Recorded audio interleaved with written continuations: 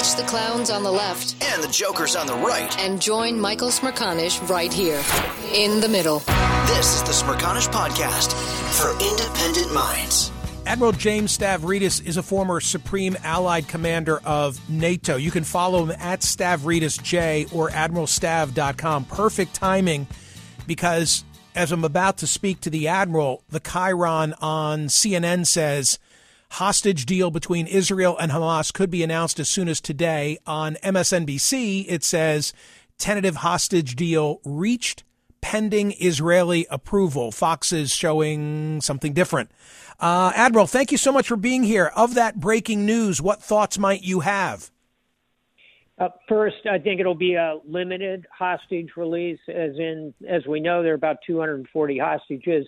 I'd be pleasantly surprised if it were more than about 50. Number two, this is a move with mutual benefit. Israel gets to say, hey, we're providing presumably a 5-day ceasefire. Hamas gets to say we're releasing, it'll probably be children, elderly, women, defenseless civilians. So both sides are fighting very hard to control the narrative here, and both will try and portray themselves as doing the right thing, and to some degree they are. And then third and finally, don't read too much into this as in this is suddenly going to create a rapprochement between Hamas and Israel. I don't see that happening. I think I said this same thing to you last week, maybe not, but I'm surprised there hasn't been more information forthcoming about the hostages, that we know remarkably little about their health and well-being. That's correct, and that is shame on Hamas. And what do you expect from a terrorist organization akin to the Islamic State? What we do know is who they are. Their faces are on posters all over the world, some of which have been shamefully ripped down by pro-Palestinian groups. You know, whether you are pro-Palestinian or pro-Israeli, you are object mightily to the holding of civilian hostages. So Hamas is not going to provide a lot more data about them. And from a U.S. and Israeli perspective, they are not going to share a lot publicly because they're in this process of negotiations, which appears to be being brokered quite capably, as usual, by the Qatari government, which has good relations both between Israel and Iran, Michael. Admiral, you wrote most recently for Bloomberg on the following. I'm going to quote one of the paragraphs. You spoke of your career, and then you said, and talked about being in a war zone, and then you said, the most satisfying deployment I commanded was not a carrier, it was USNS Comfort, a 60,000-ton hospital ship with nearly 1,000 beds and a main battery consisting not of combat jets but of doctors and nurses. The ship has nearly 100 intensive care beds with total accommodations for more than 1,300 people if necessary. I was lucky to have the Comfort under my command in Latin America and the Caribbean, where her crew performed hundreds of thousands of life-saving and life-changing patient treatments over the course of 6 months. Why were you discussing that part of your background? Because I make in that same article a suggestion, a concrete, practical suggestion that we seriously consider deploying these two hospital ships to the waters off of Gaza and devoting it to caring for the youngest, the children, the elderly, who can be clearly screened out from a military age population. So you could open up those ships, Michael, using high-speed transports, which the Navy has. We've got these wonderful old car carriers that have been fitted out to carry 400 or 500 people. They can go 40 knots. That's almost 50 miles an hour. You can keep the ship safely out to sea, away from potential terrorist attacks. And you, even as the hospitals, the lights are going out in the hospitals in Gaza, here are two fully formed hospitals that could be brought online relatively quickly in those waters. I'll close with this, Michael. It sounds a lot easier the way I'm portraying it than it actually is. You've got a pulled one of the ships out of maintenance. One is forward deployed now in the Pacific. You've got to get increased crew. You're going to have to put more protection around the ship. There's a lot of complexity to it, but clearly there's going to be need in Gaza for months and months ahead. Here's a turnkey solution. Last thought, some listeners may remember the Comfort deployed to New York City during the pandemic, in the early days of the pandemic, and was quite effective up there. It shows the flexibility of the Navy, and it would show American compassion for the Palestinian side, which would not be a bad thing right now. Totally agree. Totally agree on that point. What do you see with your trained eye when you watch the events at Al-Shifa Hospital and listen to the IDF talk about what they have discovered thus far and what they've not yet shown in the public domain? If I were advising the Israeli military, I would say you need to up your game in terms of showing the videos. You know, we live in an utterly visual society. TikTok is dominating social media. 15 seconds of good video footage showing these tunnels and command centers, I think, would be extremely helpful for the Israelis. Thus far, what I have seen with my trained eye, if you will, is the opening doorways to the tunnels. The Israelis say they're afraid to open them because of booby traps. I got it. Send a UAV in, an unmanned vehicle. Got to start opening those tunnels. Got to show the world why you went to Al-Shifa Hospital. Israel is winning the tactical war fighting. They're losing the information war. They need to get visuals out there. That would be a very good thing for them to be doing. Admiral, finally, wipe the slate clean. I want to ask you a question that draws not only on your military knowledge and record and credibility, but also your tenure as the dean of the law school at Tufts. What, if anything, is disproportionate in the context of war? And as you mull that over, I'm asking you because I had a conversation with someone close to me yesterday, and we were discussing the Israeli response to Hamas thus far and whether any idea or argument of disproportionality has a place yet in this conversation. Yes, I was dean of the Fletcher School of Law and Diplomacy. You're a lawyer, Michael. We don't grant JDs, but we grant LLMs, Masters in International Laws. One of the things we study extensively is exactly this, the laws of war. And the mistake a lot of people make is believing that it's an on and off switch, that it's crystal clear, that tit equals tat, that proportionality means simply if you killed 100 of mine, we can only kill 100 of yours. That's not the case.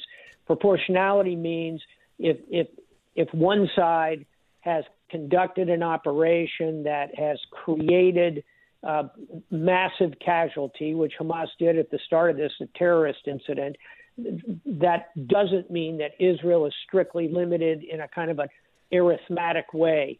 What Israel is allowed to do under proportionality is ensure that those kind of strikes cannot be taken again.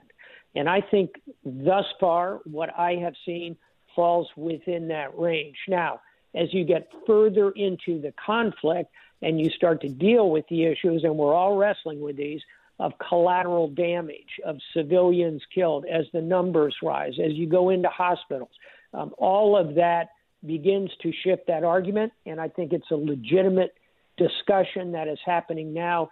You know, see paragraph 1 for the Israelis.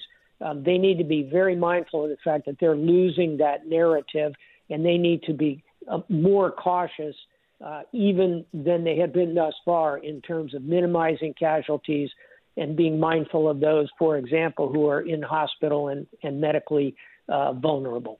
Okay, but it would be too simplistic to say, well, 1,200 or thereabouts died on 10/7, and now more than 10,000, a 10-to-1 ratio. Maybe it's a 15-to-1 ratio. That doesn't cut it by the analysis that Admiral Stavridis just offered. That's correct. Again, you need to look at impact of event and a host of additional factors. I think Israel remains on reasonably strong ground in terms of exercising self-defense. The further this goes, as the capabilities of Hamas are diluted and ultimately eliminated, particularly as those tunnels are shut down, then I think Israel loses that moral high ground and needs to change their approach. And I'll close with this, Michael. It's not as though Israel is carpet bombing Gaza and turning it into the doomed city of Aleppo the way the Russians did in Syria. This is not a scorched earth campaign. They are, in fact, using precision-guided means. All casualties, civilian casualties, are regrettable, but Israel is trying not to create casualties. Hamas, if they had the choice, would have killed 7 million Jews on October 7th. That's indisputable because they tell us that constantly. Okay, final thought. I don't want to take up any more of your time than I already have, but to your last point about the precision attempts by Israel, they could do a better job showing that on television, because to any American who's following this, all you see is the devastation and destruction. And I keep thinking, everyone says Gaza is the size of Philadelphia, which I know well. And from what I'm seeing on television by now, there must be nothing left of it. But perhaps what we're seeing are only those locations that have been precision targeted.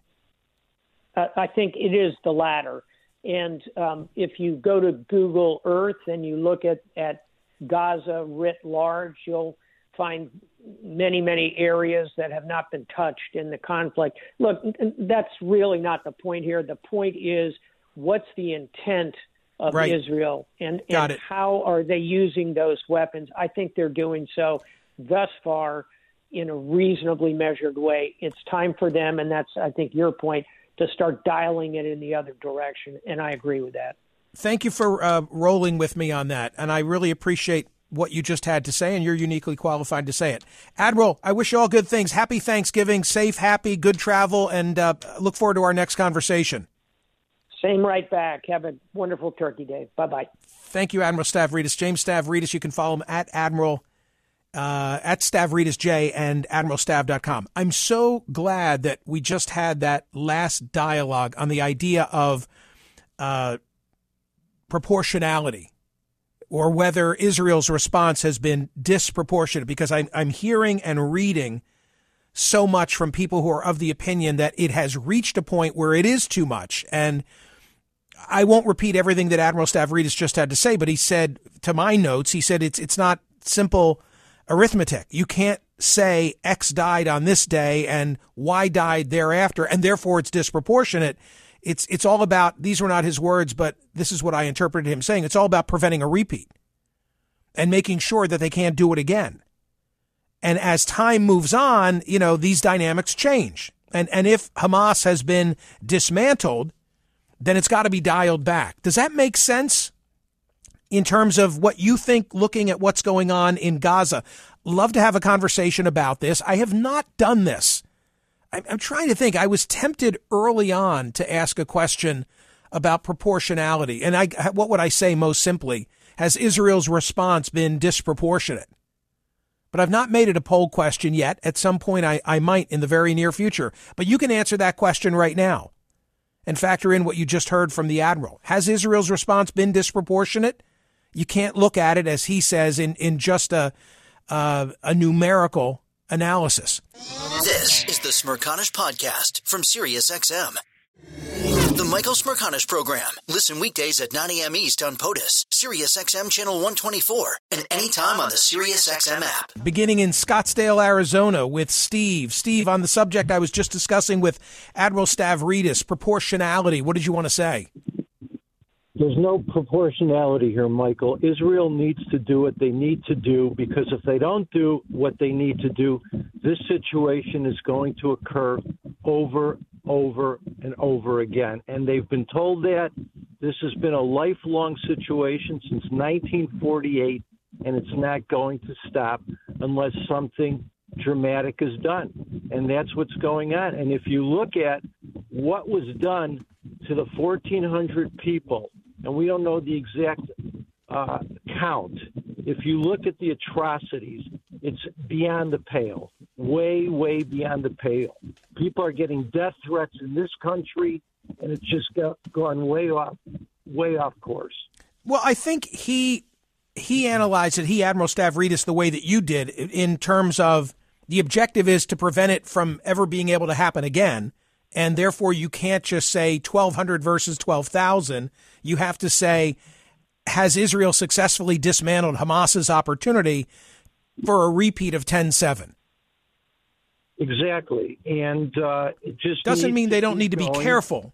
It doesn't mean they don't need to be careful in how they do it. I think they are. I think they are. If you don't mind me speaking out right now, I think they are being careful. They value human life. Jewish people value human life, and this is what it comes down to. And the kids on the college campuses now are scared.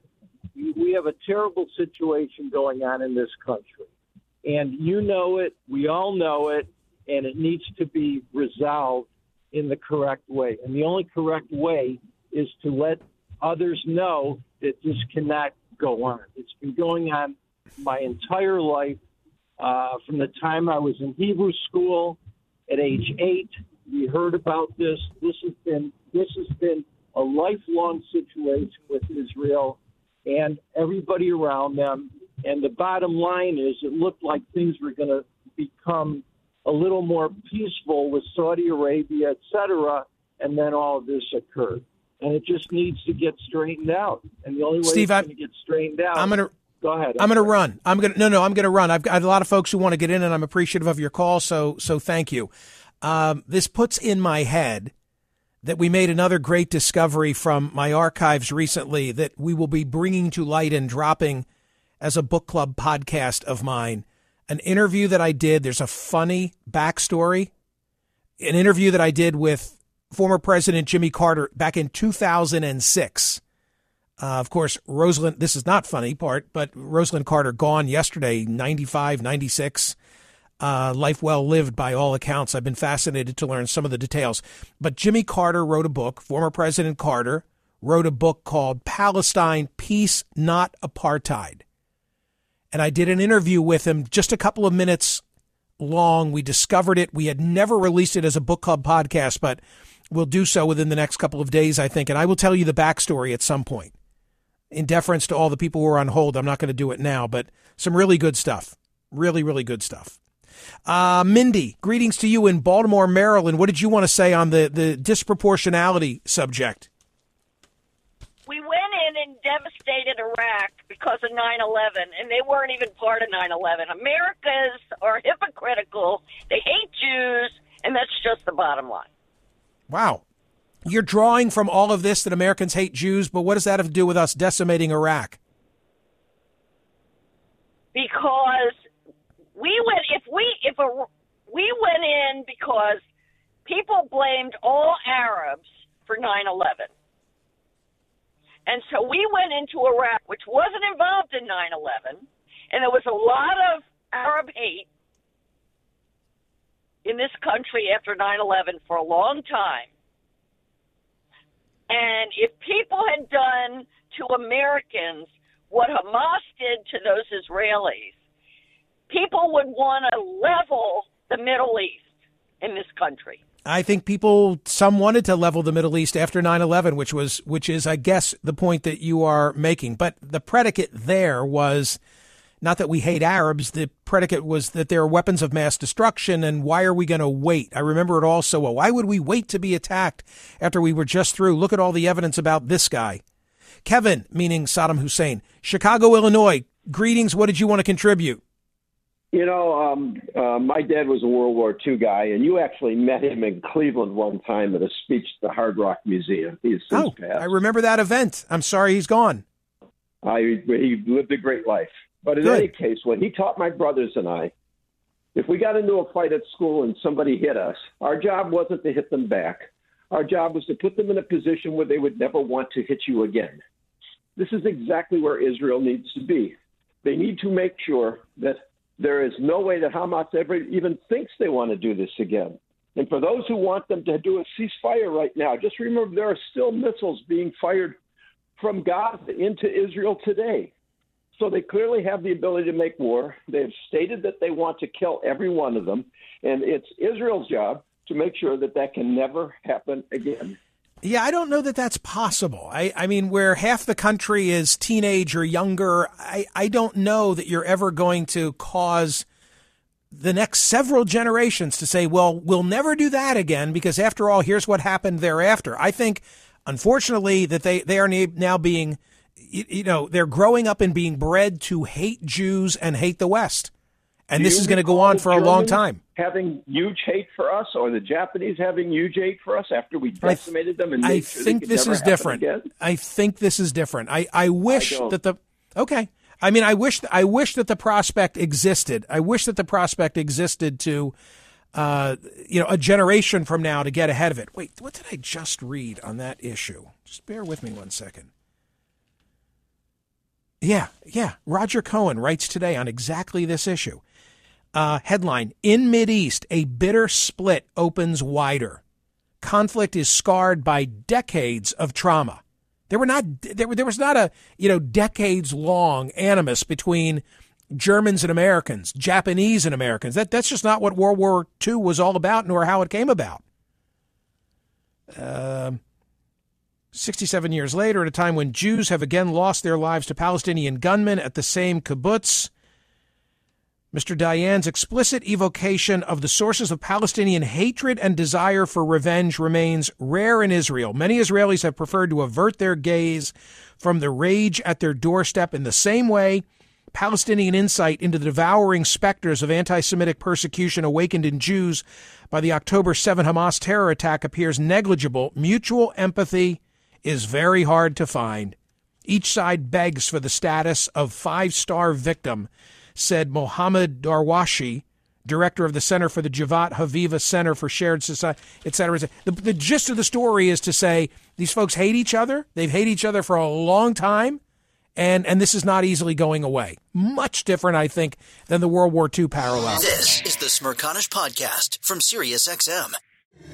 The Michael Smirconish Program. Listen weekdays at 9 a.m. East on POTUS, SiriusXM Channel 124, and anytime on the SiriusXM app. Well, this conversation has sparked a fuse with many, so I'm going to move quickly and try and present a whole variety of opinions on this proportionality question. Am I using the right word on this proportionality question? Proportionality?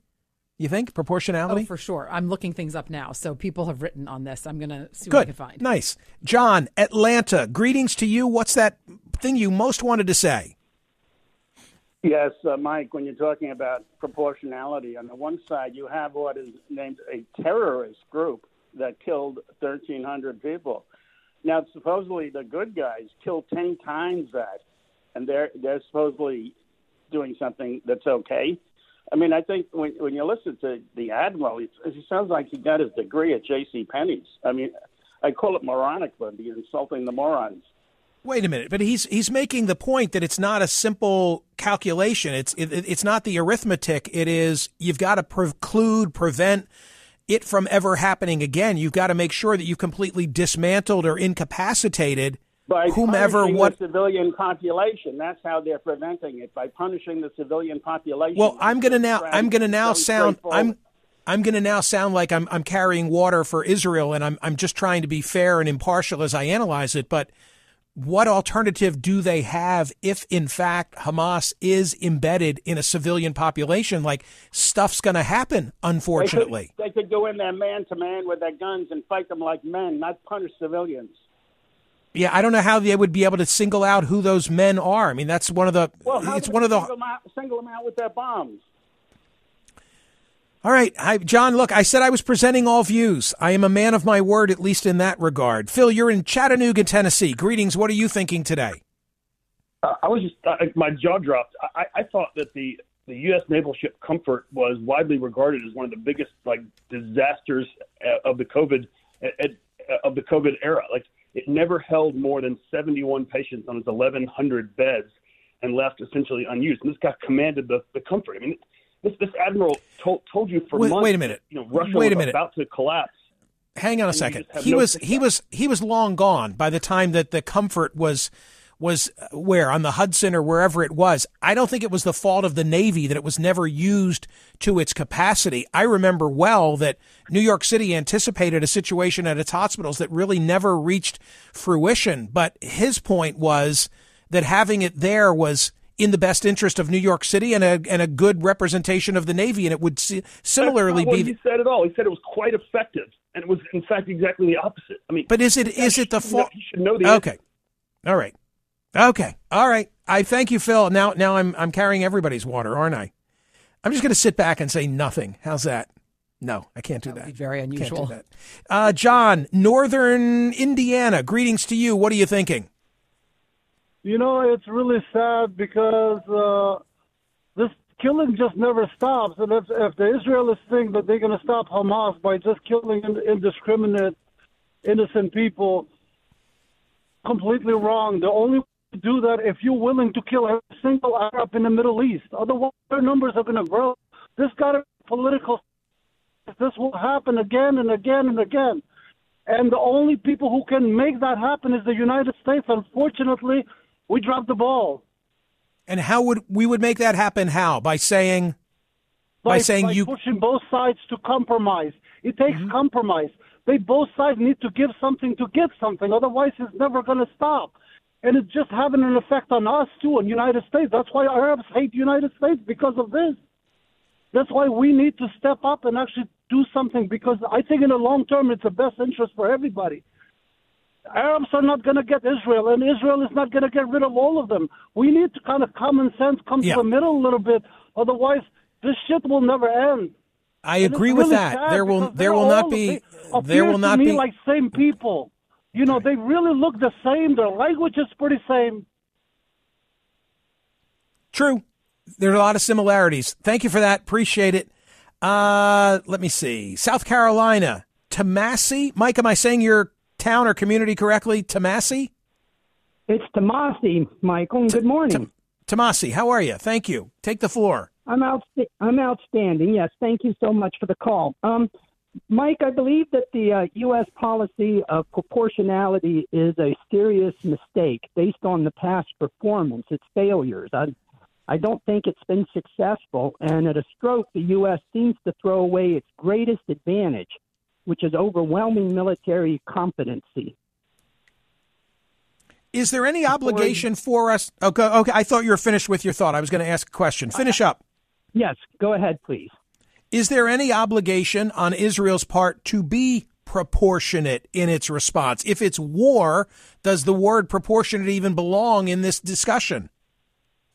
Well, I believe depending on the objectives of the Israeli high command, if the objective is the utter destruction of Hamas, then the answer would be that Israel should use every means at its disposal, both military and economic, to achieve those objectives. And they have stated that that is their objective at this time. I think I may have hit on a better poll question for tomorrow or someday future than the one that I was mulling over, which would be, is there any obligation on the part of Israel to be proportionate? Maybe in war, proportionality. Because if you think about this, if you say that Israel is being disproportionate, are you accusing Israel of engaging in war crimes? Does one necessarily follow the other? Al, you're in Indian Valley, Idaho. Greetings. What did you want to say?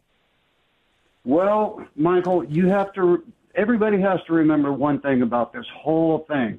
Tell me. This is not a political war. This war has been going on for years and years and years, and this is a war of ideas. This is a war that goes all the way back to religion. Religious wars can never be won without a complete decimation of the idea. You cannot win an idea. Can I ask, is it really a war of ideas, i.e. religion, or is it a war of geography? No, if you go all the way back to where this war started. Right. When would that be, by the way? I'm curious to hear your starting point. Okay, I'm a man of belief. If you go all the way back, the two sides of this war have been fighting all the way back to biblical times. And if you look back at biblical times, This started way back in history, written history, and you cannot win over an idea. You can't kill an idea, and therefore you can never win a war of ideas. Do you believe? I'm just curious. I want to know, because you said you're a person of faith. Do you believe that a second coming is dependent upon who controls what is today considered Israel, Jerusalem in particular?